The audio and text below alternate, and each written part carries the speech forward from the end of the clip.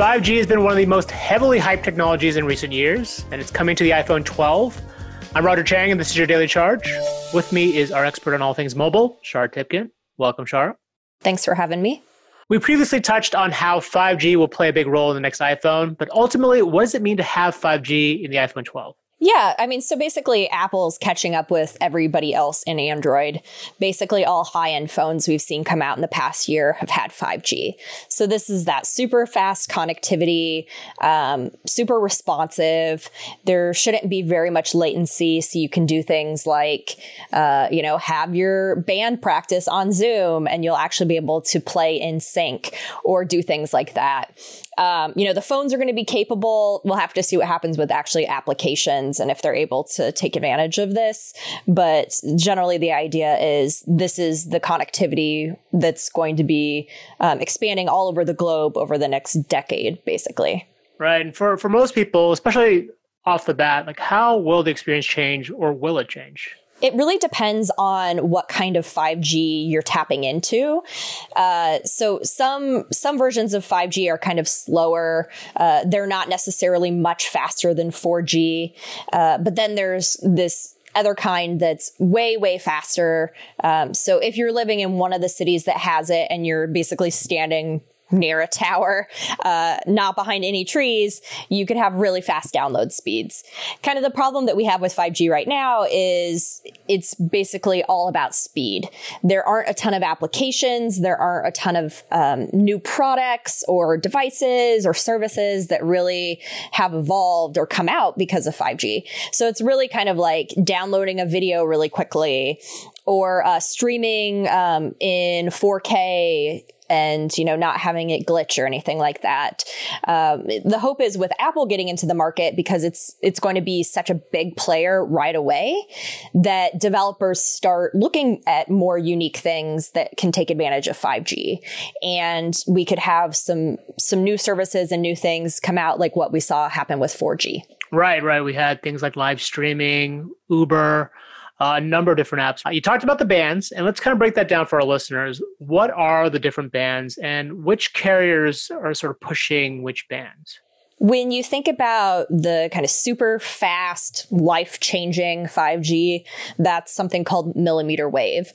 These are super high frequency bands, extremely fast, way, way faster than what you get with 4G, super responsive, and we're basically only seeing this in the US. This isn't really widespread around the world right now.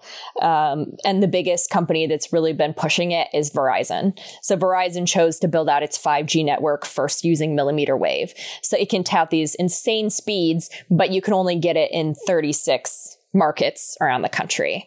And then it's not even in every part of those cities. So it might just be in, downtown Chicago, but if you live on, the west side or whatever, you can't get it.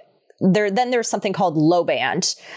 These are the slower, but, more reliable airwaves. This has really been pushed by T-Mobile, especially. So when T-Mobile talks about its nationwide 5G network, that's what it has. What CNET's reviewers have found is it's not really that much faster than 4G, but it's easier for carriers to roll out. We've also seen AT&T do a lot with this.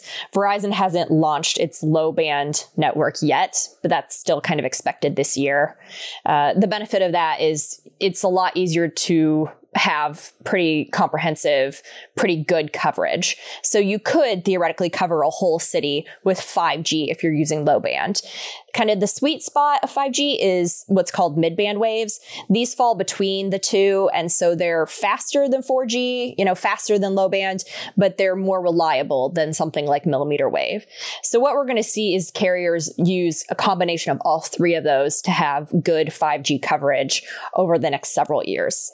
Right. It's important to know that T-Mobile right now is really the only one actually rolling out mid-band. They got that spectrum from Sprint. That's why they were so aggressive and so desperate to buy Sprint. And so you're seeing some of that getting rolled out now. In terms of price, that's obviously a big deal with iPhones. They're generally expensive phones to begin with. Do you think that 5G will make these iPhones more expensive? we're really going to have to see what happens. But what we've generally seen across the board is that 5G does add to the cost of devices. When the first 5G phones came out last year, like Samsung's Galaxy S10 was $400 more with 5G than if you just wanted the 4G version.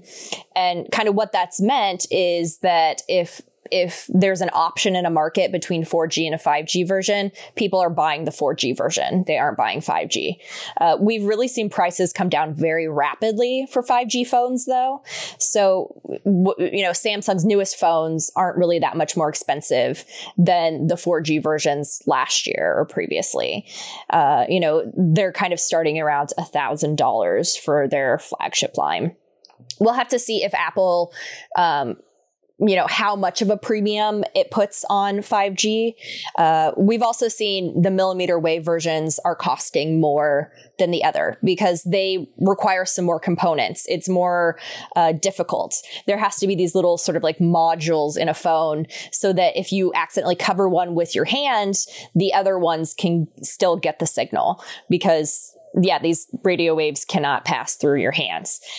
So that, adds to the size. It kind of affects the design of the device. I do think Apple will probably have a premium for 5G, but it's not going to be $400 more than, what the iPhone 11 lineup cost this year. Right. It's, as you note, a lot of these are the Verizon variants, right? The Pixel 4a with 5G that just got announced last week. We found out the Verizon version of that phone is $100 more than the standard Google version. So clearly there's already a premium kind of built in within a family of phones. So it'll be interesting to see how Apple prices that, particularly that millimeter wave version of it. Whether or not they all get it, it's still kind of up in the air, right? Yeah, we don't know yet what's going to happen. Some rumors say that just the iPhone 12 Pro Max will have a millimeter wave version. But basically, Verizon doesn't really want to sell a 5G phone without millimeter wave. And not everybody who wants a new iPhone wants the biggest phone. So we're really going to have to see if Apple has millimeter wave in different options as well. Kind of what we've seen with Samsung is they'll have one version that has millimeter wave and it comes out later than the other versions and it costs more than the other 5G versions. Apple, who knows what they'll do? We're going to find out. But it'll be really interesting to see how including millimeter wave is going to affect the pricing for the iPhones. Yeah, and speaking of pricing, there's also the other side of things, the carrier pricing plans. And I'm sure this is something my listeners really care about is, do I have to change my plan to get access 5G? Yeah, that's a very complicated topic based on what carrier you're talking about. And then there's all these surveys coming out that like half of iPhone owners think that their current iPhones can access 5G. Part of that is AT&T, who had this 5GE branding. It's not 5G at all. You cannot access 5G. It is 4G. With the different carriers, basically AT&T, if you want 5G, you have to have a different plan. T-Mobile, you can stay on your current plan and access 5G. Verizon kind of has this sort of hybrid thing. If you want to access their really fast millimeter wave, you have to switch to a new plan. Basically, these are all unlimited plans because the idea is 5G can consume a lot of data really quickly because it goes so fast. You may not even realize how much you're consuming. But yeah, it's very complicated. CNET has a lot of good content kind of breaking this down for people with some nice charts and explanations of how much is it going to cost for 4 lines? What do I get with it, et cetera. But yeah, it is pretty complicated. Basically, carriers get once a decade, we move to a new wireless technology. They've invested billions building out these networks. They want to try to make that money back.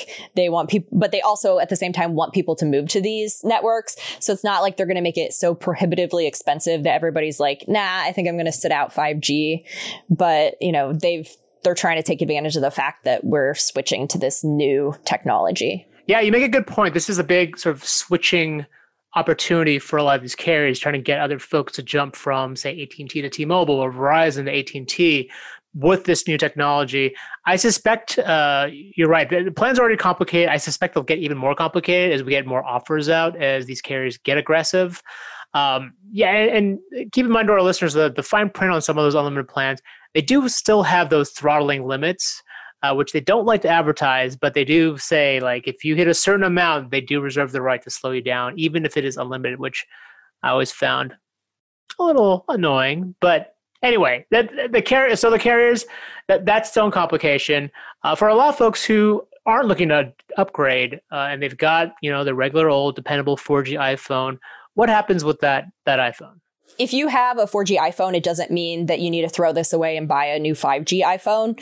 4G keeps getting faster.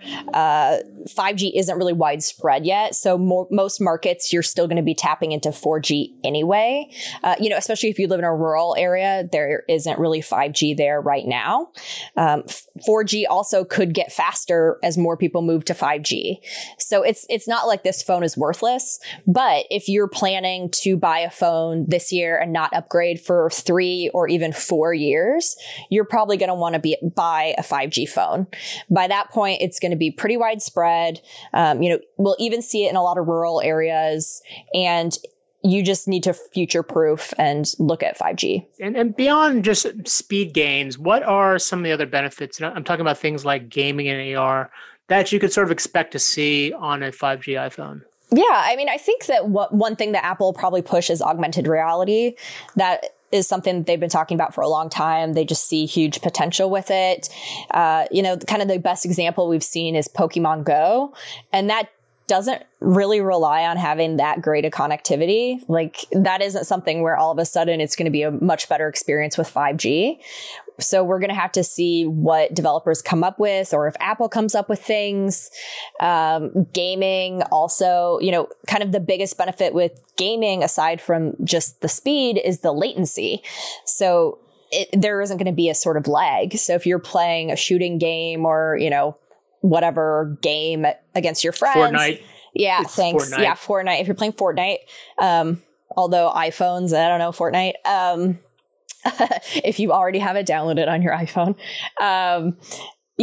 Those are going to be really quick and responsive. And we'll have to just see, though, how much developers take advantage of this and what it's like in practice. I think the phone makers and carriers, frankly, are all kind of struggling to find ways to make us really want 5G. I've talked to a lot of experts about 5G, and what a lot of analysts have found is people are only kind of buying 5G because that's the option that they have. Like, all Samsung phones in the US now are 5G. So if you wanted a new Samsung phone, you're getting a 5G phone. You maybe just don't even really care that it has 5G in it. But the hope is with Apple getting into this market, it's not just, oh, yeah, this is the phone I have to get. It's more like, oh, yeah, here are some real reasons why 5G is useful. Definitely. It'll be interesting to see how Apple markets 5G, especially as you said, like, other people have struggled to really make a compelling pitch for 5G, especially with all of us locked down and not really on the go to take advantage of some of that network speeds. All right. Well, thanks, Shar. You can read all of our Apple coverage on CNET.com. If you have any questions about what's coming up, hit us up on Twitter at The Daily Charge. And if you'd like to receive direct text messages from me, go to joinsubtext.com/The Daily Charge to sign up. Also, please subscribe and rate the show. It really helps us out. For The Daily Charge, I'm Roger Chang. Thanks for listening.